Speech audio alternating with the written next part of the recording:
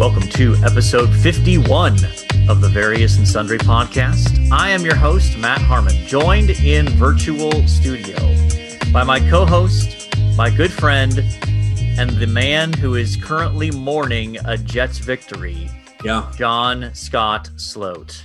Doc, what's going on? Well, I think I should just check in with you. I mean, just to see. I mean, we're already diving right into the sports here, and the breaking news as we record on this Sunday night is the Jets are no longer winless. Yeah, and the reason this upsets me for the non-sports listener out there is the Jets no longer, as it stands today, get the number one pick, and so don't get the best player available. Now there's still a few weeks to play, so something odd could happen, and the Jaguars could win a game or two.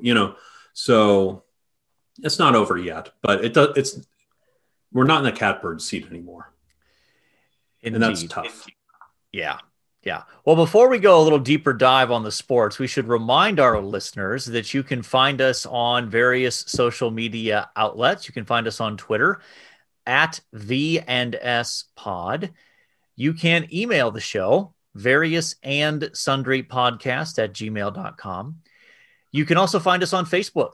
We have a Facebook page, Various and Sundry Podcast. Give us a like and a follow.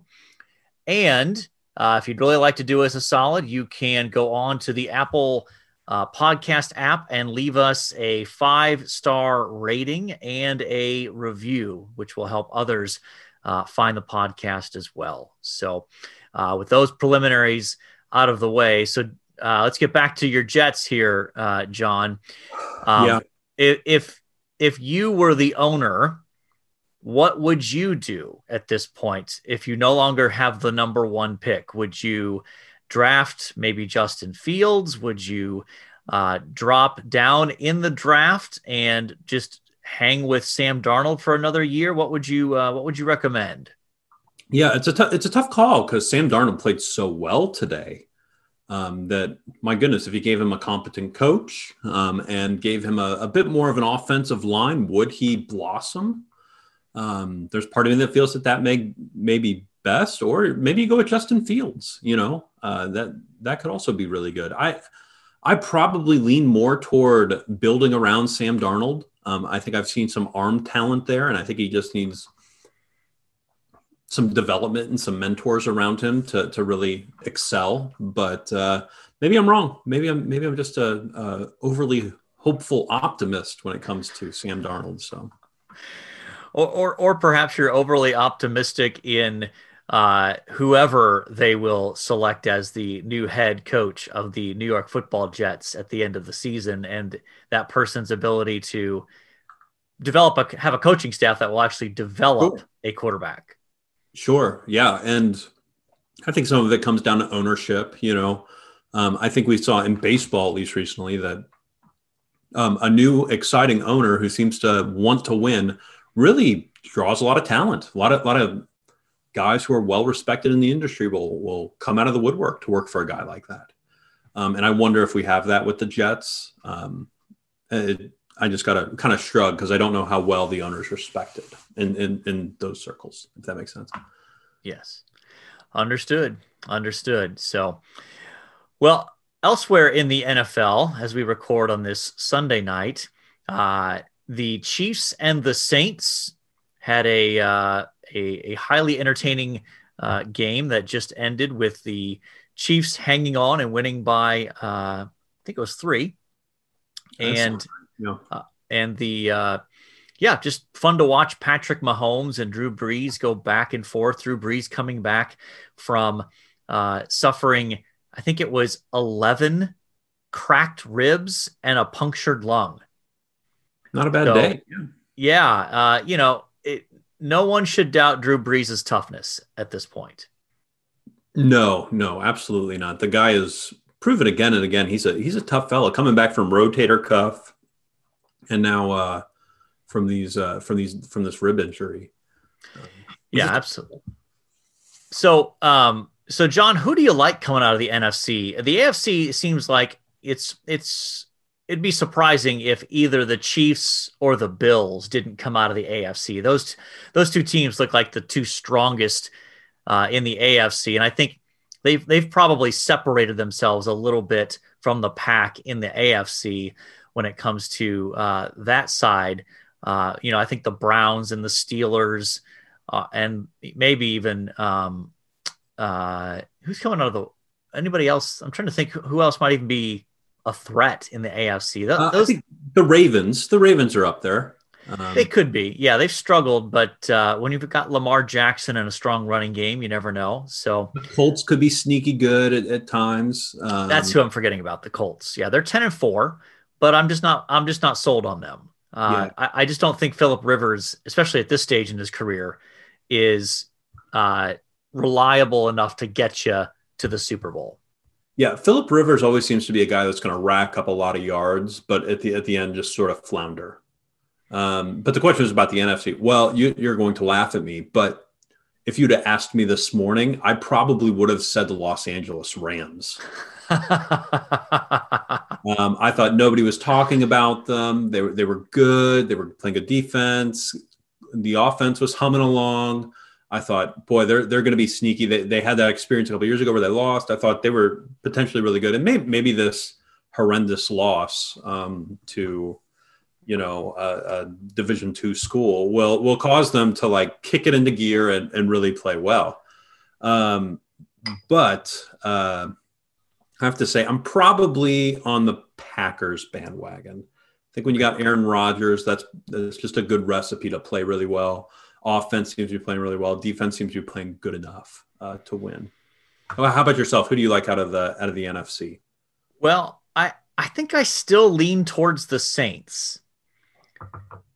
The challenge with the Saints is that because they lost today and Green Bay won last night, Green Bay is all but clinched home field advantage throughout the playoffs, and that's no easy task to go into Lambeau and beat the Packers. Yeah, but I do think they're the better team, and I do think that they will when they get they'll get Michael Thomas back for the playoffs. That'll be a huge boost for them, but the NFC is pretty wide open at this point, so there could be a surprise team that comes out. Yeah, and you have a pretty green coach in Matt LaFleur up there in Green Bay. Where you have a seasoned veteran with Sean Payton, that may not be a bad pick. If you're going to take the Saints. Yeah, we'll see. Before we get to our college football discussion, we should note that the NBA season is basically set to tip off by the time that this episode drops.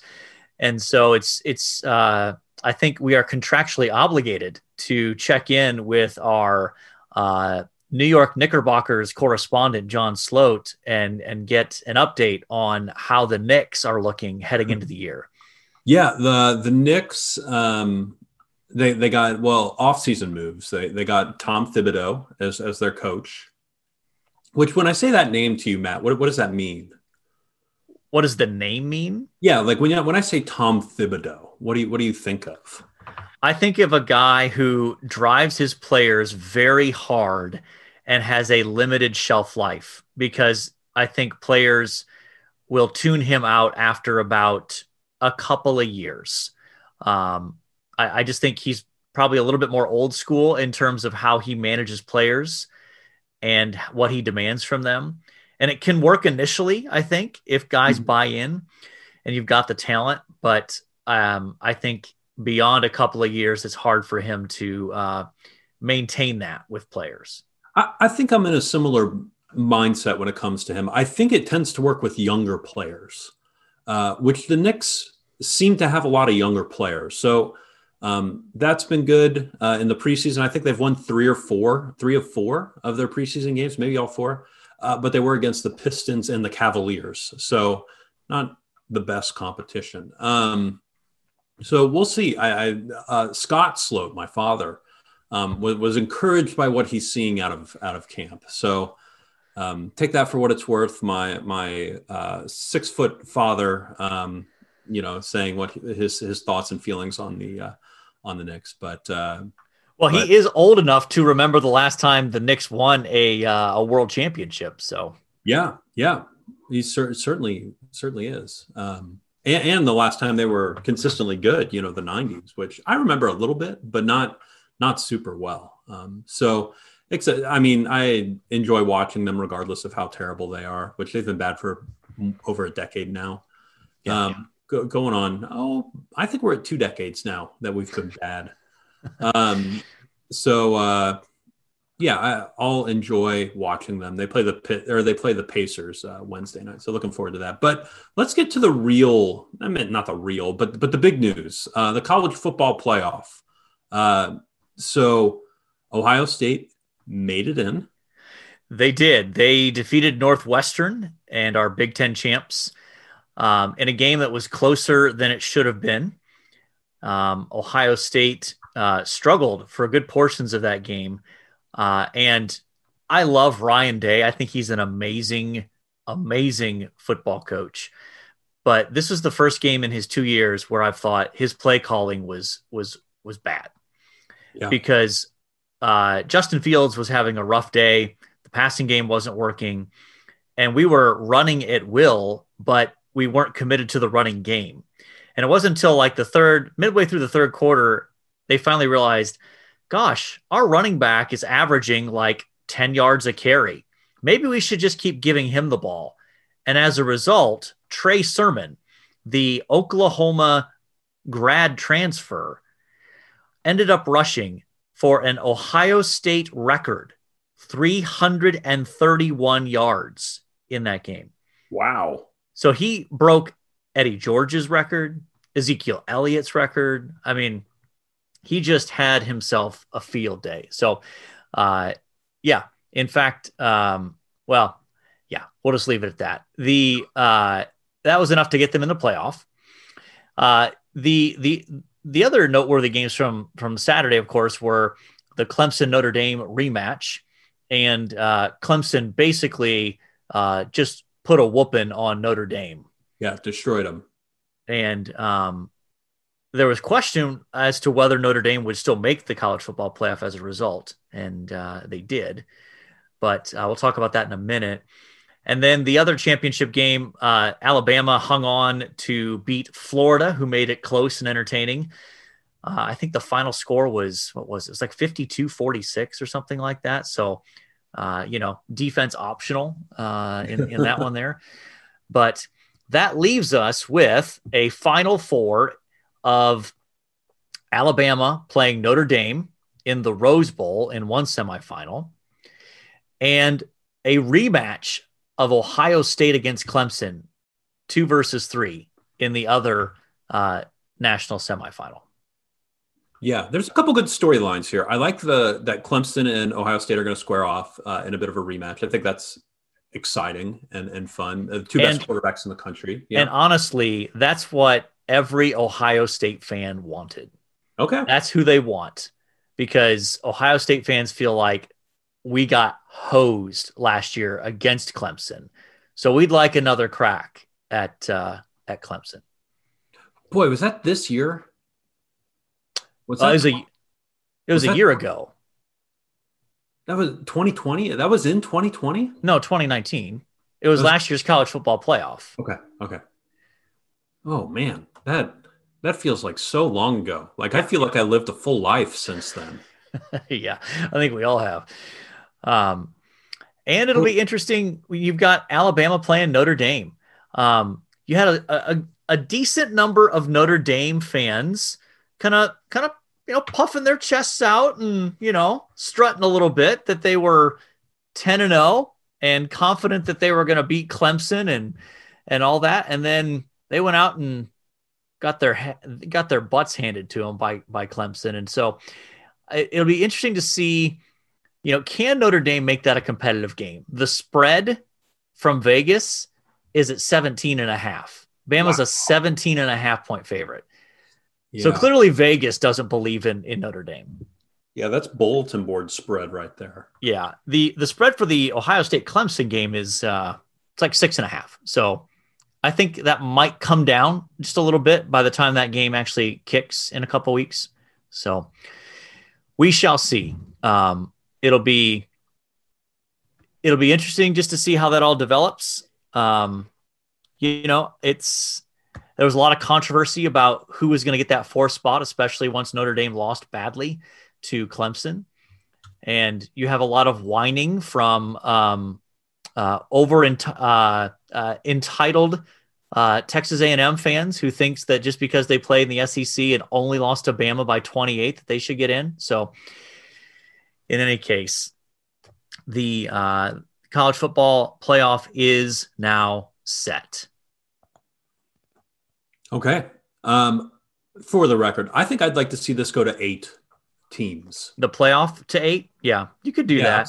I think that would be, then you would get A&M, you'd get Cincinnati, Coastal Carolina. You'd get some fun storylines in there, some possible Cinderellas, which I think this is missing, because these are the 4 teams, with the exception of maybe Notre Dame, that I would have expected to see at the beginning of the year. Yeah, that's probably correct. So I think it is missing that element, and I'd like to see 8 teams, just for the record. I am in agreement. I think you could do all Power 5 conference champions get the automatic bid. Sure. You guarantee a spot to the best non-Power 5 team in the rankings. And then you pick 2 at large. You seed them up, and then you play the first round on site. Meaning, so if you're the number 1 seed, 1 through 4, you get a home game in the first round of the playoffs. Like, so I think that'd be my preferred way to go about it. Yeah, I think that'd be fun.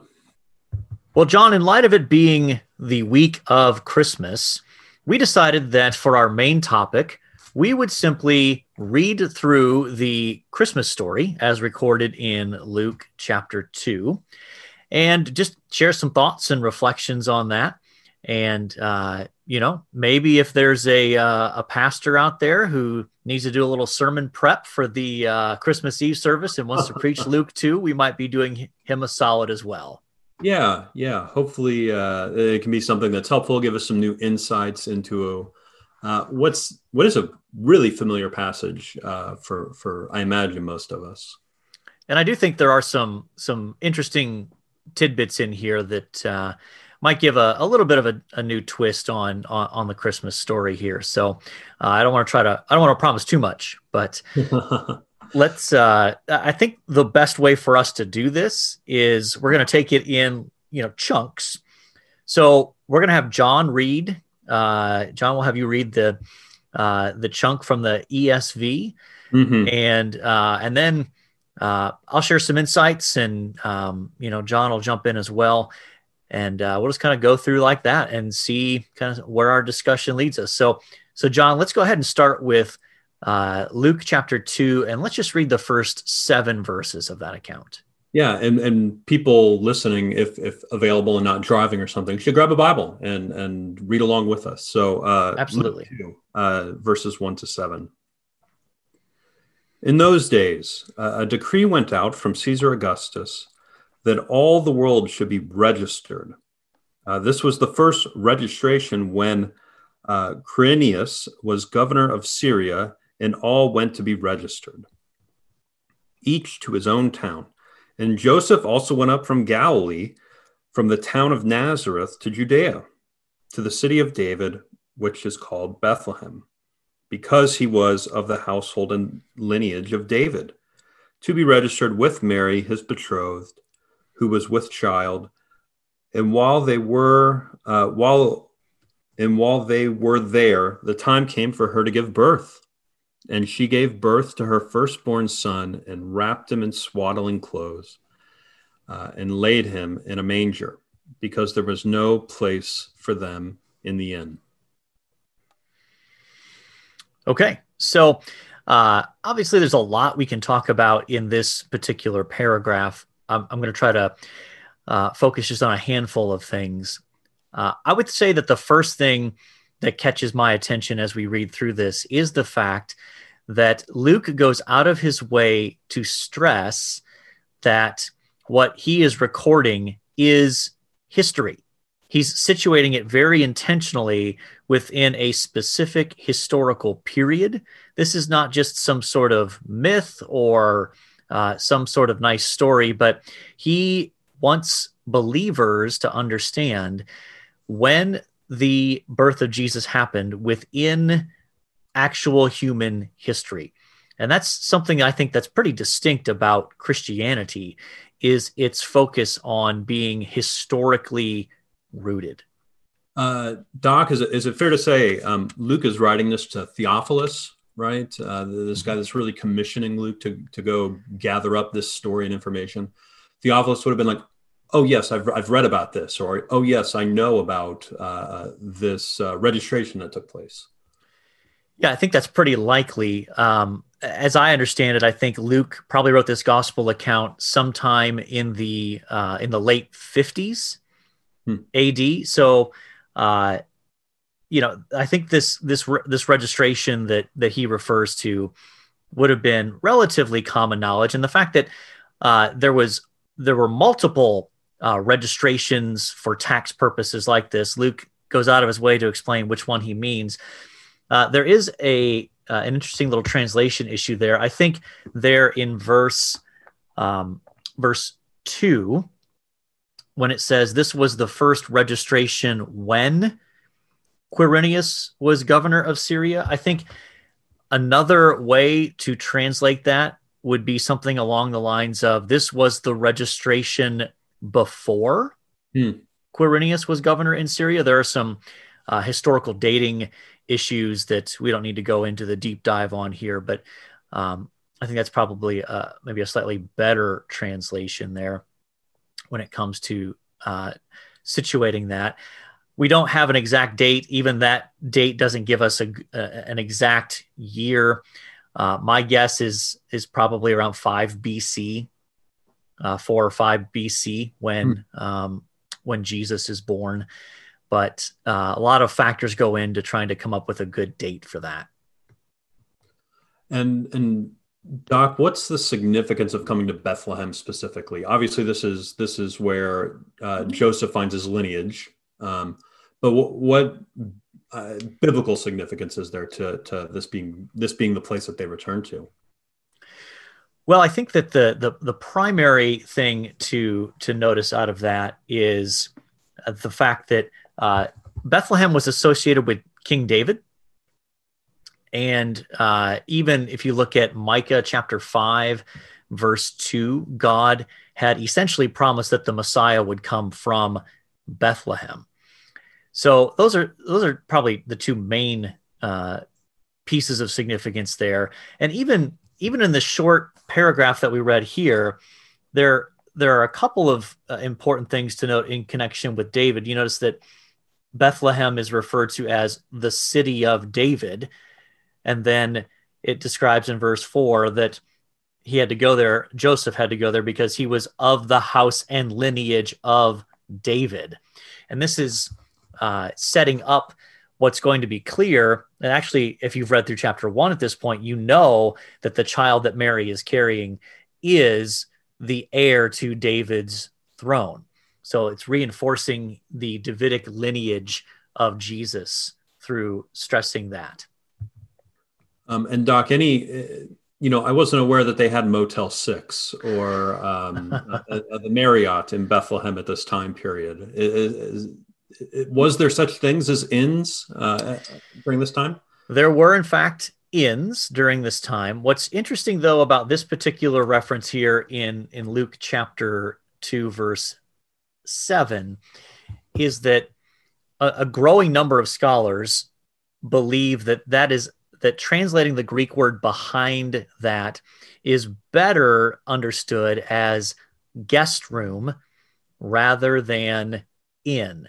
And one of the main pieces of evidence for moving away from translating this Greek word as inn is the fact that in the well-known parable of the Good Samaritan, where it says that the Samaritan passing by cares for the injured man and he takes him to the inn, Luke uses a different word. And so this this word here could also just as easily refer to a guest room in a home. And so I think the best way to understand what's going on here is that because people were traveling to Bethlehem for this census, this registration, my guess is that the relatives that Joseph was staying with, the house was already full.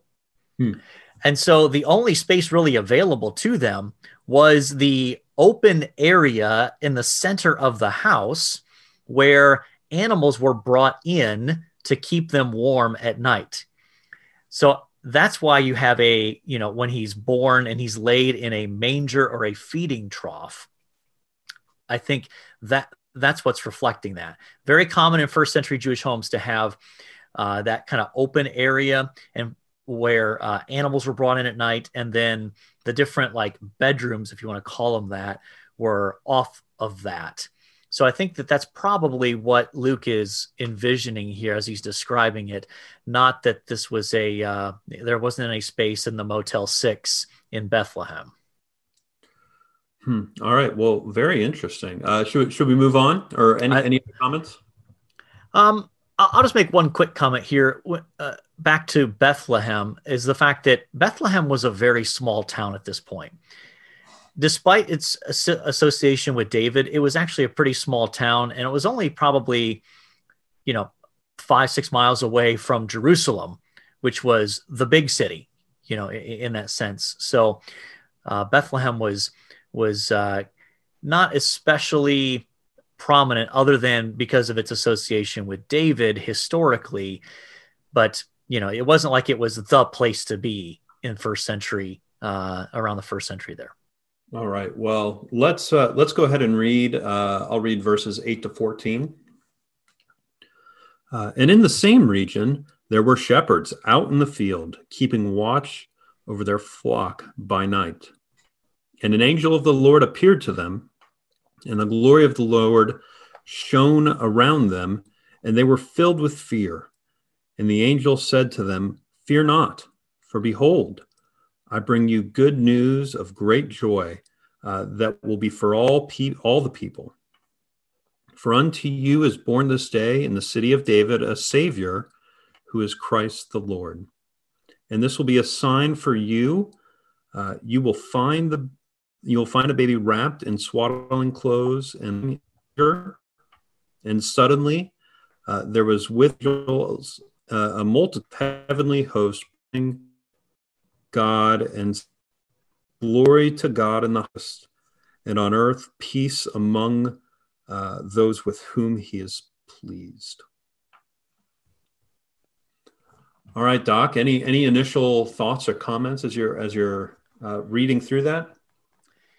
Yeah, I mean, I think it's our familiarity with the story can be a hindrance sometimes, I think, because we're so familiar with it that we don't even stop to think about the fact that out of all the people that God could have announced the birth of the Messiah, he chooses a group of shepherds. Mm-hmm. And it's not like these shepherds were, influential people. They weren't. They were just very ordinary common folk. And I do think, though, there's a bit of a if you're going to ask why might God have chosen to do this, I think there's an irony here, because one of the common metaphors for the leaders of God's people were shepherds. But rather than announce the birth of Jesus to the leadership of Israel at the time, God chooses actual shepherds to announce the birth of Jesus, the true shepherd, as we'll come to see later in the gospel accounts. And it's also been suggested, and this is not something that I'm confident enough to say this is for sure, but given the proximity of Bethlehem to Jerusalem, some scholars have suggested that the flocks that these shepherds were overseeing were for these sheep were being raised for use in sacrifice in the temple. Oh, interesting. Now, I'm not ready to go all in on that, but I think there's a good case to be made for that being the case. So, is there a connection to David here as well? sure. David was a shepherd before he became king, and I could see, and just bouncing this off you in the moment, is that a possible connection there as well?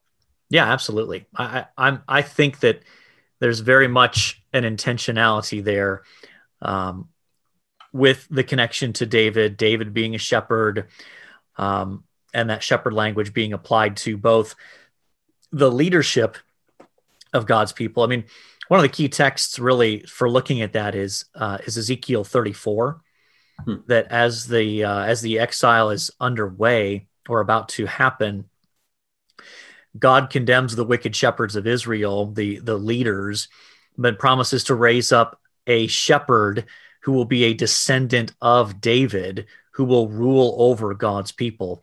And you think about the imagery of shepherd, right? Well, a shepherd guides, he protects, he leads, he provides.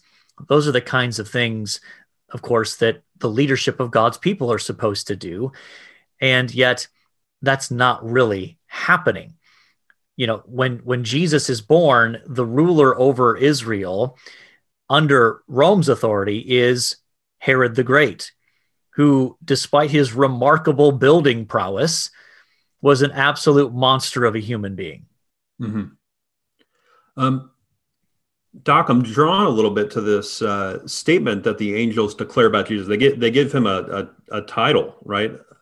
A Savior who is Christ the Lord. What's packed into that? What significance is there?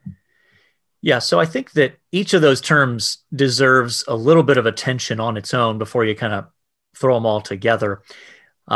Savior obviously has connotations of rescuing from danger, and all throughout the Old Testament, you have this pretty strong emphasis that ultimately, even though God raises up little mini saviors, you know, you can think of like the judges, you can think of kings and that sort of thing.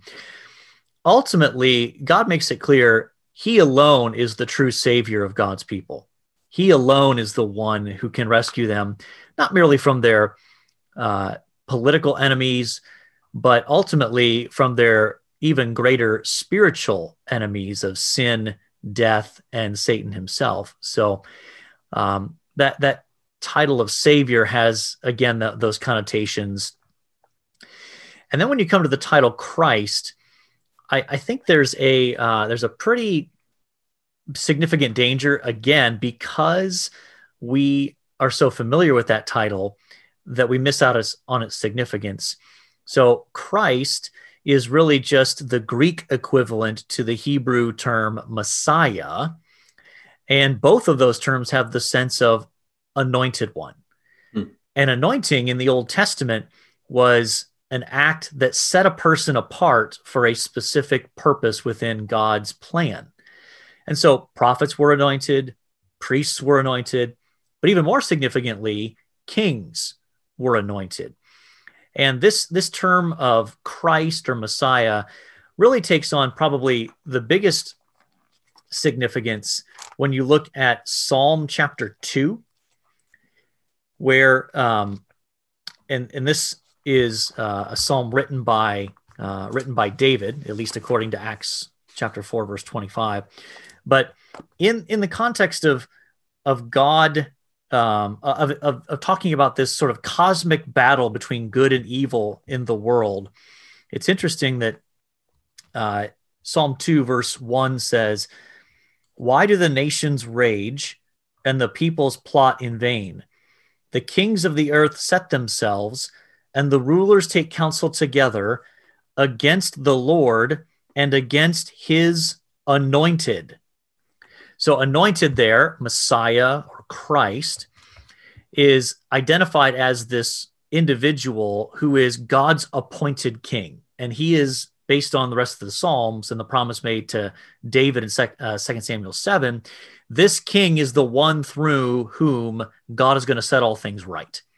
So all of those associations kind of come together with that title of Christ. And then lastly, that title of Lord, at one level, it could simply be, it can refer to someone who is in authority. And yet in this context, I think it's pretty clearly has the fuller significance of a reference to God himself. So that even within this condensed title, I think you have really a reference to both his humanity. He is Christ. He is the anointed king from David's line. And yet, understood within the larger context of Scripture itself, it's also a statement of God, of his deity as well. Any other comments or thoughts, Doc, before we move on to the final 5 or 6 verses here? I think we can go ahead and move on to that last chunk. Yeah. Verse 15 to 20. When the angels went away from them into heaven, the shepherds said to one another, "Let us go over to Bethlehem and see the thing that has happened, which the Lord has made known to us." And they went with haste and found Mary and Joseph and the baby lying in a manger. And when they saw it, they made known the saying that had been told to them concerning this child. And all who heard it wondered at what the shepherds had told them. But Mary treasured up all these things, pondering them in her heart. And the shepherds returned, glorifying and praising God for all they had heard and seen as it had been told to them. Yeah, I think in this last paragraph here, I would just want to focus on the different responses you see. So you've got the shepherds, and I think they model for us 2 different aspects of response. The first is they model evangelism. They're telling people. Yeah. They are announcing to people, you won't believe what we saw.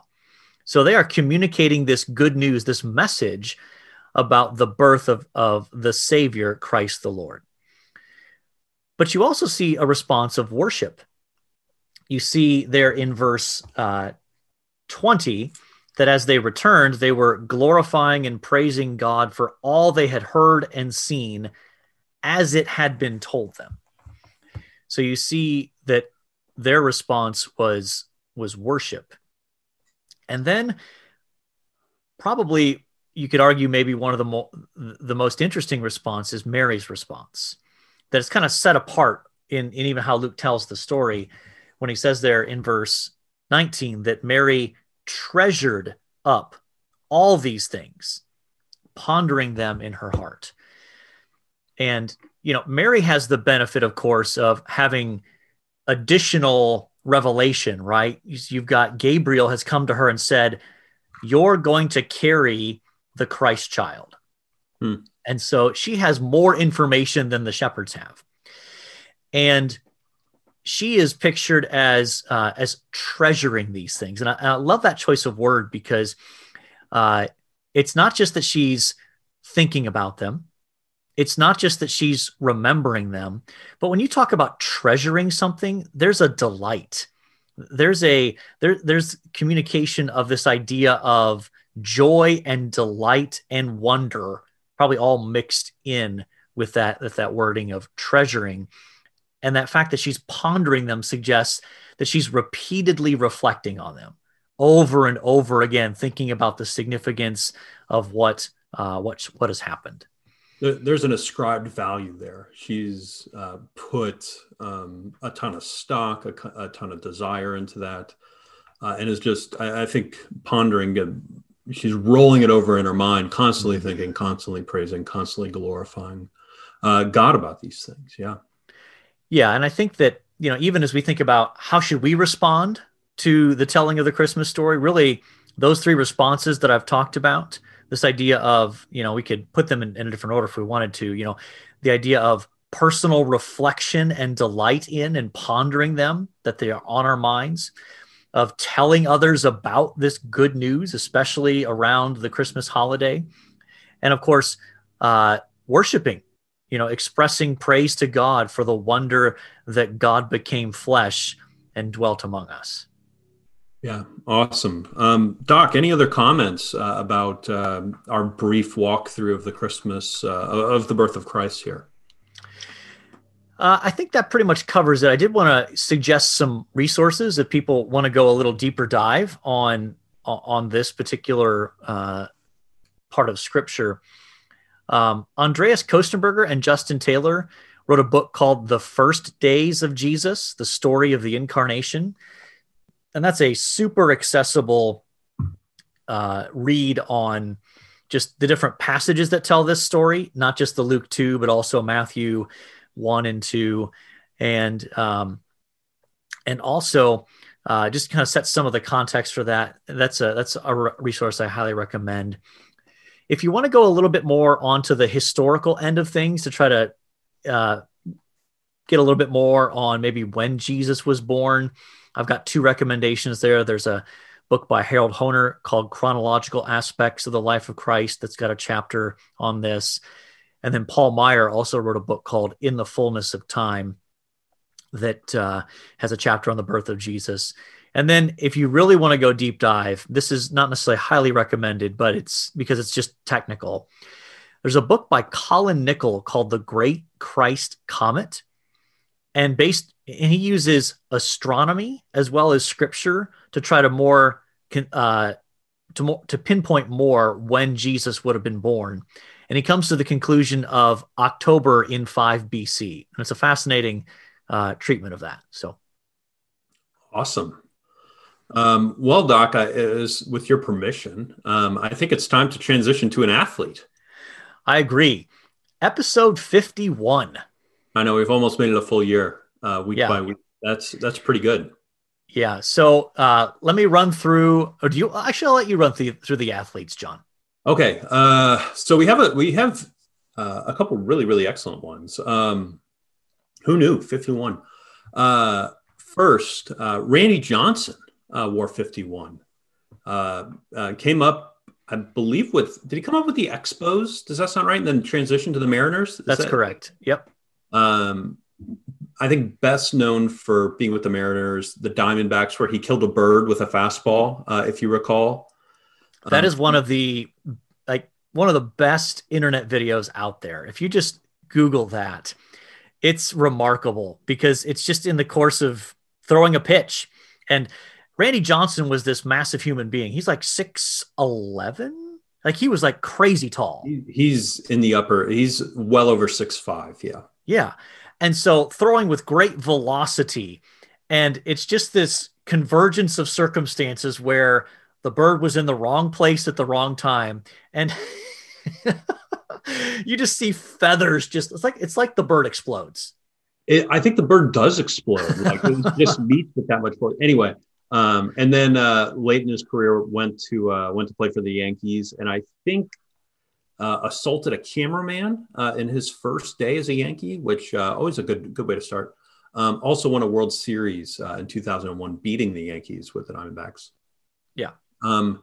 So that was a long introduction for our first athlete. Our second athlete, Ichiro Suzuki, who played for forever. As we were doing a bit of research. Played 2001 to 2019 in the major leagues, but had a 8-year career. Is that right?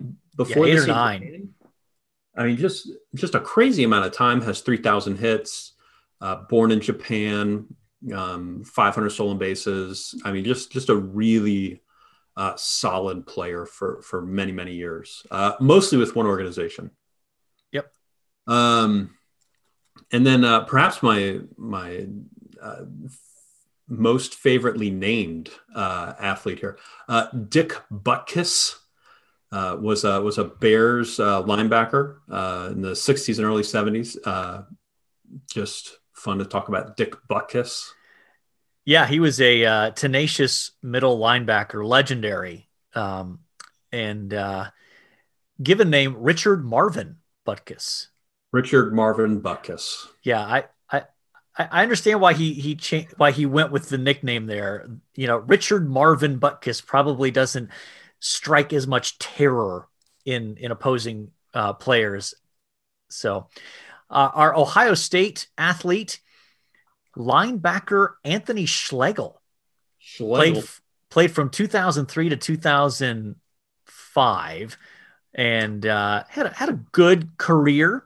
Not anything, necessarily outstanding, but it just was a good, solid contributor for the Ohio State football program there. So, John, who do you like? Well, as much as I love the name Dick Butkus, I'm willing to remove him out of contention. Are you good with that? I'm good with that. Okay. Well, that leaves us with Randy Johnson and Ichiro Suzuki. I like those two personally out of our list here. Anybody you lean toward? I mean, I'd be fine with either, but I think the fact that Randy Johnson killed a bird tips me over the scales to him. And everybody, to brighten your 2020, go Google that video because it's really just that good.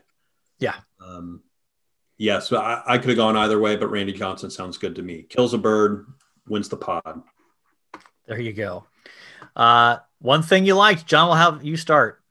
Yeah, so Andrea and I have been, ever since our vacation, we picked up a card game called Monopoly Deal. And everybody knows the issue with Monopoly is it takes, somewhere around 4 to 5 days to complete a game.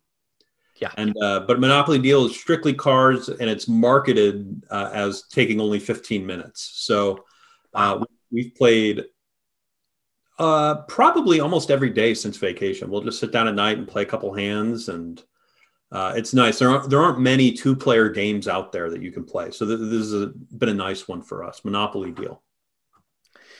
And does it take, what kind of mental engagement does this take? Not a ton. So okay. It's a pretty basic 4 or 5 things going on at a time. We do it while we watch TV or something in the evening usually. Gotcha. So my one thing this week is my latest book, The Servant of the Lord and His Servant People. It's part of the New Studies in Biblical Theology, is now available in the UK. So if you're one of our UK listeners, you get a leg up on our American audience. So that is now available through InterVarsity Press. And I'm sure we'll talk a little bit more about that on the pod down the road here at some point. But always fun to see a book that you've written make its way out into the world. And did you do an interview for that book as well? I did. I'm not aware if it's been posted online, but if it once we get that information, we could probably direct folks way as well. Oh yeah. All right. Sounds good. Well, we've talked some college football playoff matchups. We have talked the Christmas story, and we have talked about baseball players killing animals. In a positive way. Yeah. I think we're at the mission accomplished phase of the program. Wouldn't you say, John? I think we're there. We certainly want to wish all of you a Merry Christmas. And again, grateful for you, our listeners. We hope that this Christmas season is something that despite how awful 2020 has been in many ways, that you still experience the joy that comes from God taking flesh and dwelling among us, and that ends up being a main focal point of your celebration of Christmas. So at this point, I think all that's left to say is the Lord bless you all real good. Later.